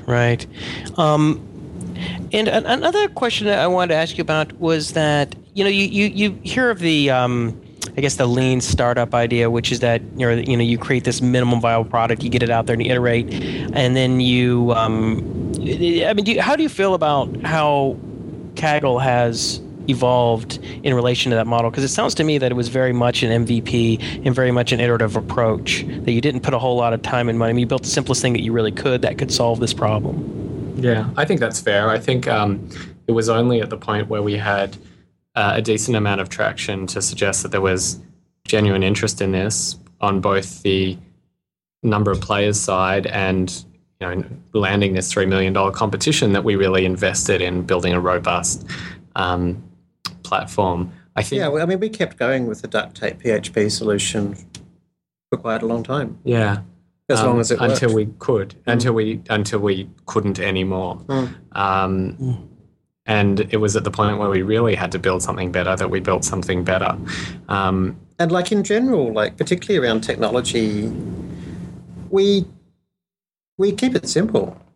We don't build stuff which just seems like a cool engineering challenge. We build stuff that we actually need to solve real people's real problems, which they'll pay money for reasonably soon. Right. Yeah, I mean, I guess the only thing you didn't do that was sort of the lean startup is, that sometimes they'll suggest like just put out like some kind of landing page where you describe the problem. But I get the feeling that really doesn't work if you're building something that's truly innovative. I mean, if you're building something that's just a small twist on an idea, you might be able to get that. But I sometimes feel that like if you just described this and you didn't have people, and there was no way for people to actually use it, and it would be a hard time. You would have a hard time getting people to really be interested and understand what you were trying to do. I don't see the point of that myself, because how is that going to influence what you do? Like if nobody signs up, well, maybe it's because they didn't, really understand their need, because the product doesn't exist yet and can't be demonstrated to them. If lots of people do say, I'm interested, like it's so common to hear people say, oh, everybody said that they'd buy it, but when I actually offered it to them, nobody did.